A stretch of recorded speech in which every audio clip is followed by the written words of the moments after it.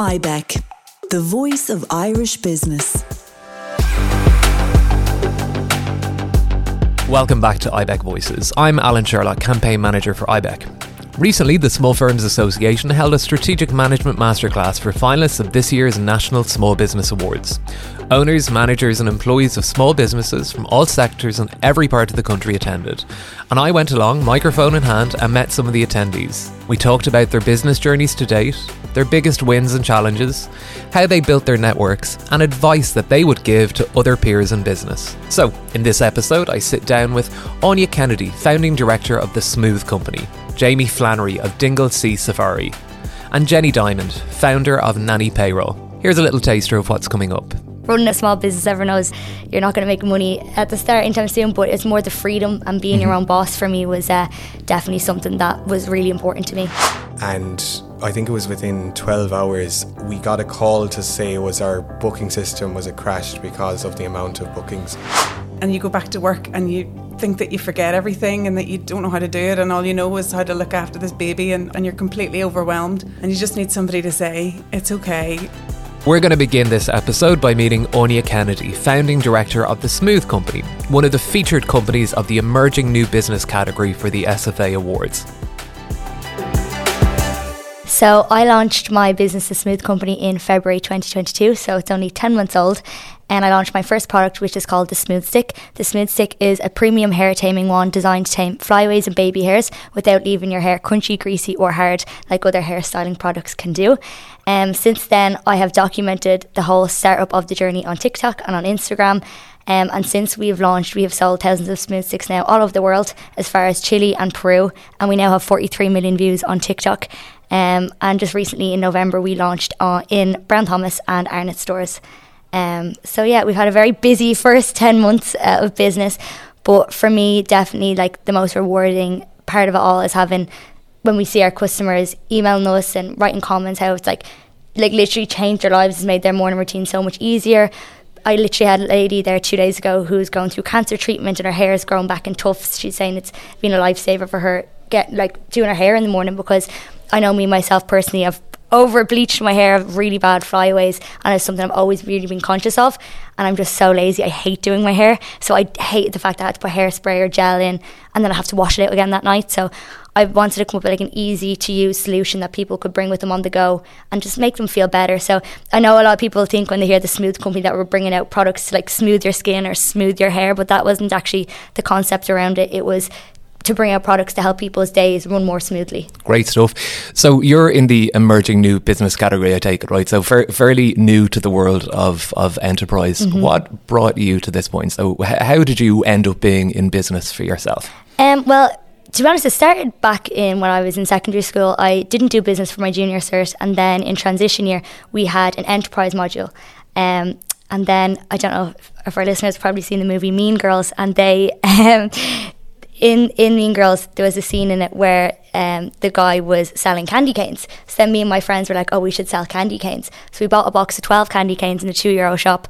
And then we set up a stand during lunch break, and then students could buy a candy cane off us for €2 each. So we bought the box of 12 for €2, and then we were selling each candy cane for €2.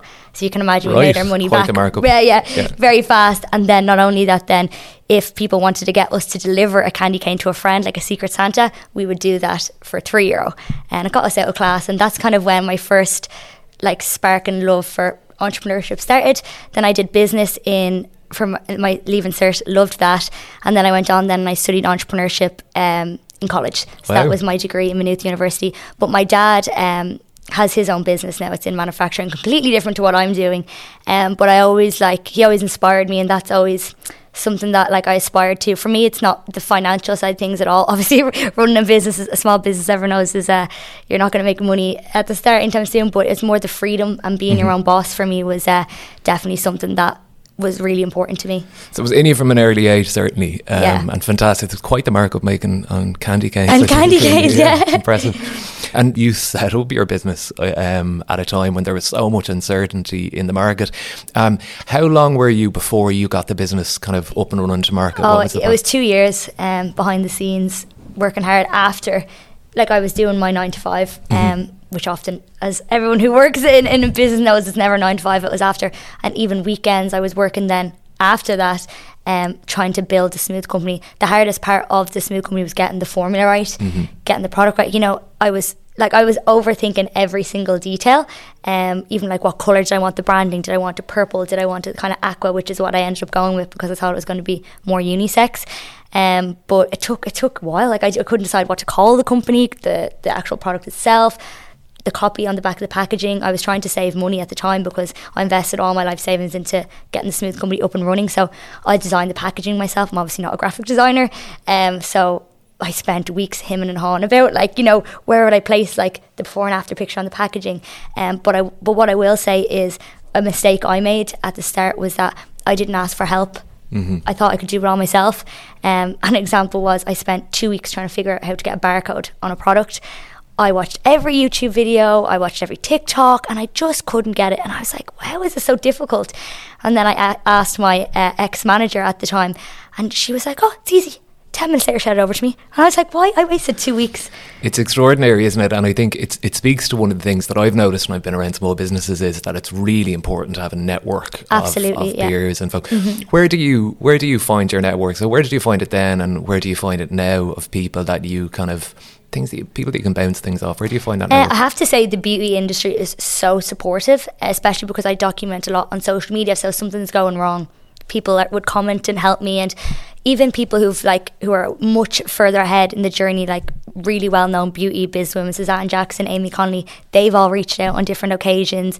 But at the minute, through networking events like this, I've met other small businesses and going to networking events and hearing problems. Like Andrew's business is completely different to mine, but often we'd have similar problems, whether it be supply chain, you know, rising costs, and somebody can have a solution that you can be like, oh, I can actually apply that to my business. So that's definitely, I think, going to networking events, getting out there, because you can get so run down when you're sitting in your office. Like I'm just out a pot out my back garden, and like, you know, you can get into your own head. But when you come out to events like this and meet people, I just get an energy burst, and you can hear that's not just you having these problems, like other people do too. IBEC, the voice of Irish business. Welcome back to IBEC Voices from the Hudson Bay Hotel in Athlone at the SFA National Small Business Awards Strategic Management Masterclass. As we continue this episode, I'm joined by Jenny Diamond from Nanny Payroll and Jamie Flannery from Dingle Sea Safari.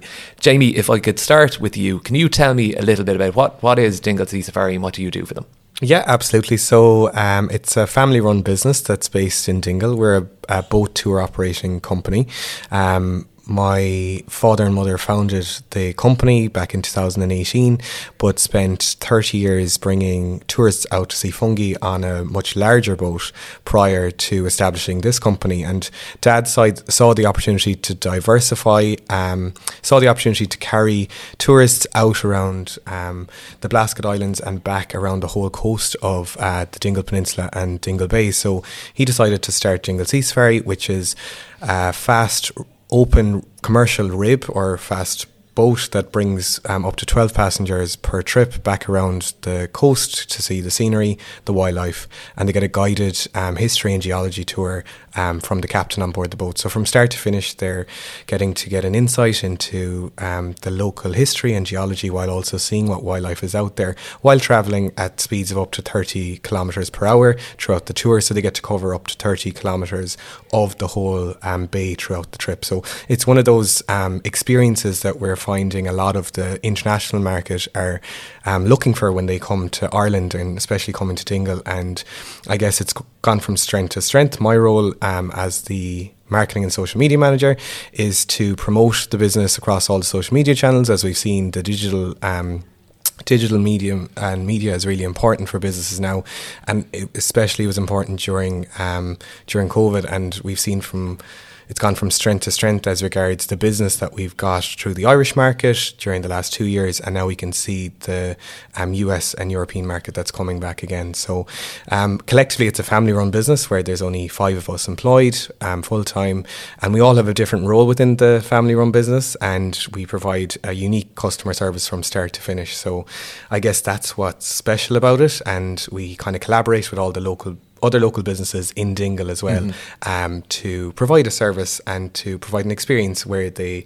want to come back again and again and experience the trip. Great stuff. So a family business, 5 of you in it, with fairly defined roles, I think, within that business. Is that right? Yeah, so I'm actually a primary school teacher myself on career break, and was drawn back to work within the family business since 2020.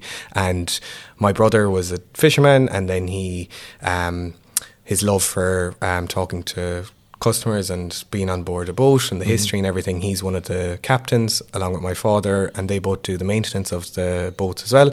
And then my mother does the day-to-day running of the office, and we employ another skipper as well. And then I do the strategy and the marketing, contacting tour guides, companies, and also working with the local businesses in the town. Gotcha. So all of us collectively all work together. With the family-run business, it sometimes can be challenging. But I'd imagine, you know, you're not the first family-run business, and we'll come to you in a moment, Jenny, but I have to follow up on this. You're not the first family business that we've met as part of this episode, and one of the key things throughout has been that having defined roles within a family business seems to be the most important thing, right? So people aren't stepping on each other's toes. Absolutely, and I think everybody then knows what their role is and carries that out, and that's their strengths as well. And I think we're lucky that all of us have defined roles within the company, and that is our strengths. But again, we all collectively work together, all try and assist in all the other areas of the business, but it's having those defined roles. It's trying to make sure that everybody, you know, carries their own, and It's an interesting dynamic. Jenny, tell me a little bit about Nanny Payroll. What is it that your business offers? So Nanny Payroll is, we set up in 2018 to run payroll and provide HR advice to people who have a nanny or an au pair or a minder in their home. And then we've kind of expanded more recently to have carer payroll as well, which was actually, people approached us to set that up. So that's when somebody has a carer looking after elderly or vulnerable people in their home. So we set up in 2018, and it was after my brother hired a nanny, actually, and he asked me to run the payroll for him. And I did it, no problem. I'm an accountant by trade. And him and his wife are both engineers, brains to burn, but time poor. And they said, look, we could probably try and figure this out, but we just don't have time. And a recent childcare survey said that the average working parent has 32 minutes of me time per day.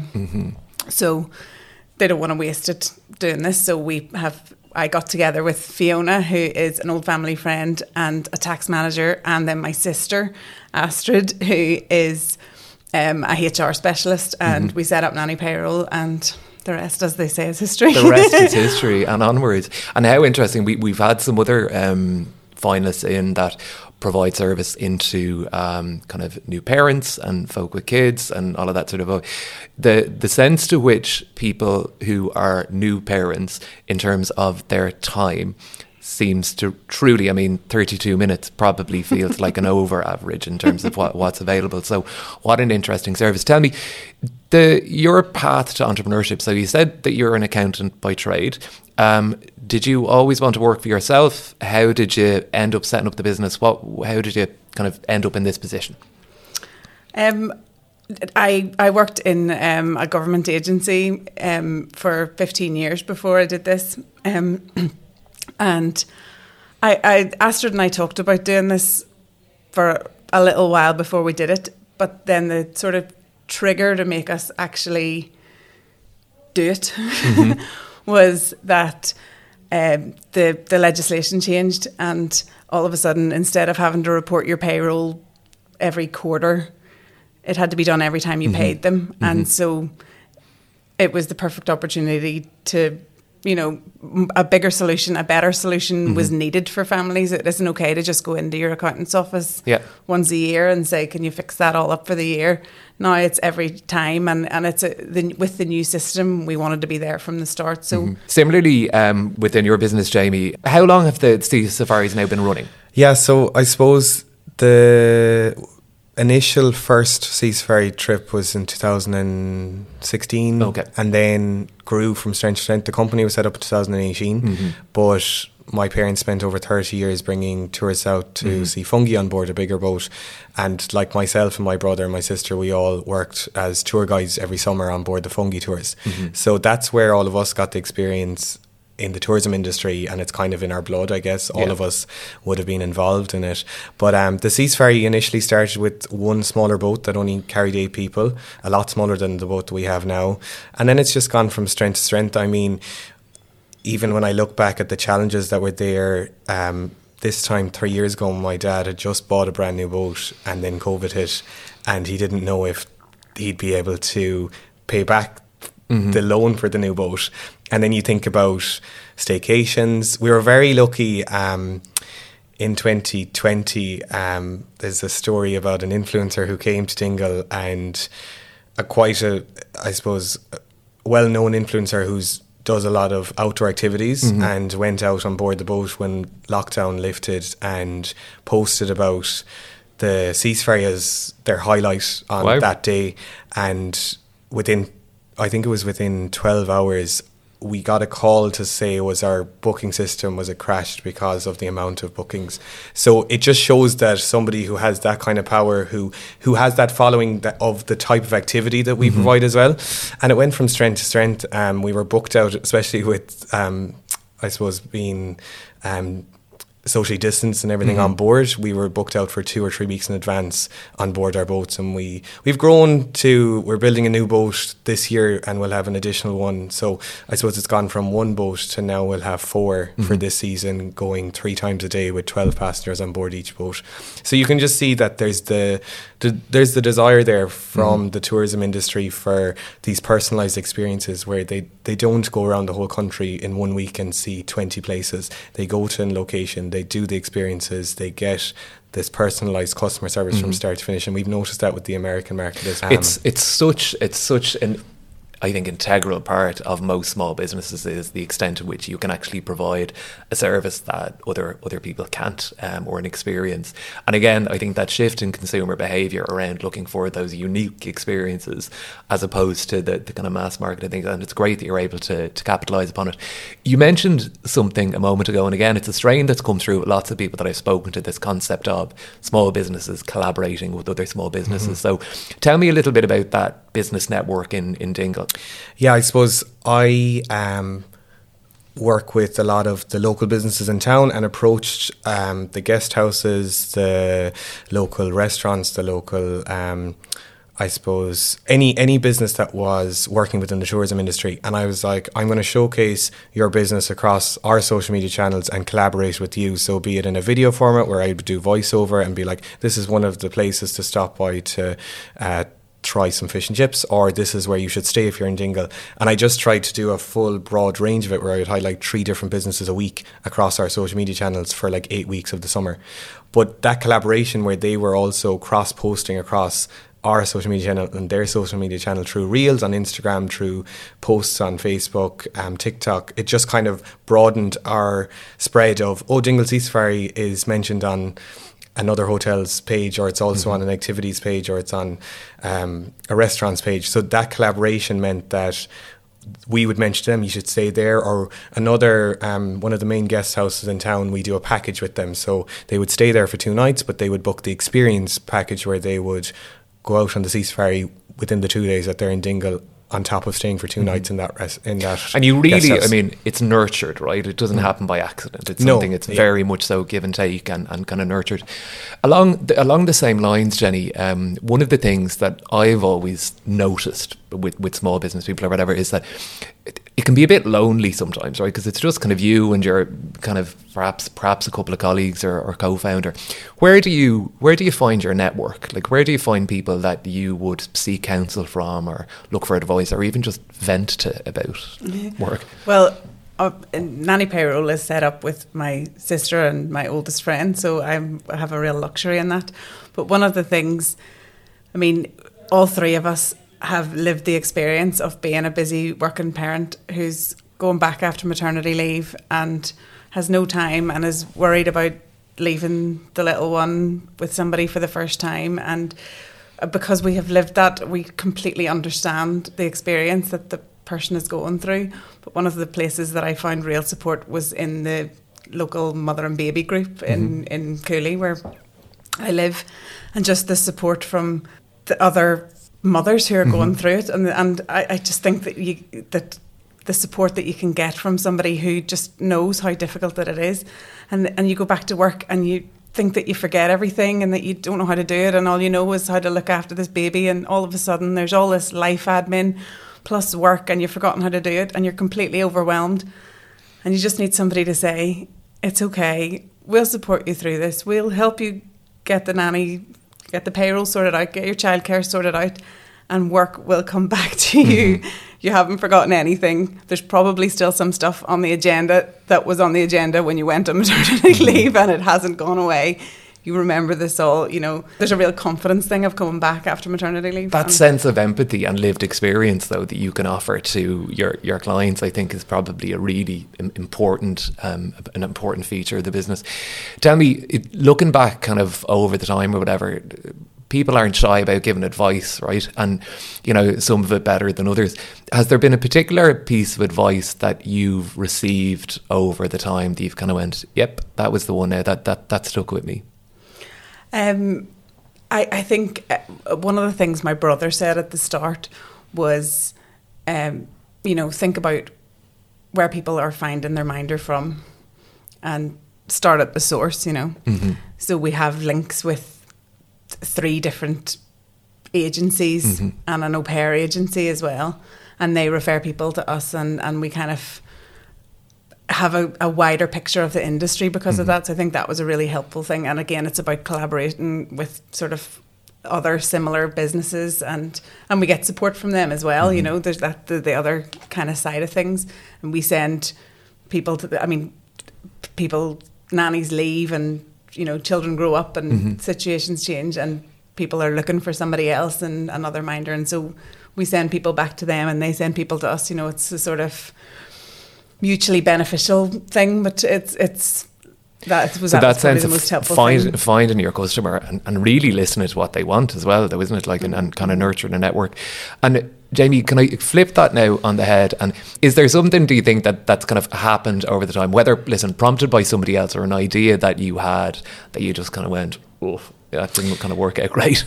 I think sometimes there's the pressure to try and carry as many people as possible, and sometimes it could result in the service that you're providing not being 100%. Mm-hmm. I guess especially during the summer months, it can be challenging, and sometimes we could be faced with certain customers that they are just so disappointed that they can't get out there, and sometimes we might have risked bringing them out when the sea conditions weren't suitable and they're not going to get the experience that we mm-hmm.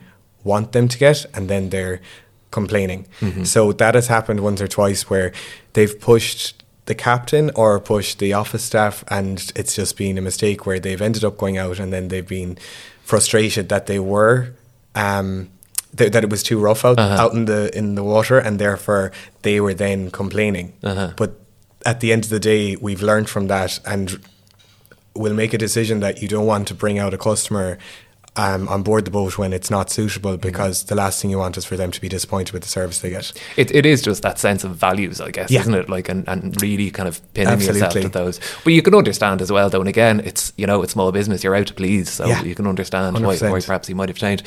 Well, listen, to the pair of you, thank you very much for being part of this episode of IBEC Voices. The very best luck to you in March at the awards ceremony. I'm sure you'll have a great night, and we'll see you again. Thank you. Really appreciate it. Thanks a million. Thank you for listening to this episode of IBEC Voices. To explore our full podcast offering, please visit ibec.ie/podcasts or follow us on Twitter @IBEC_IRL.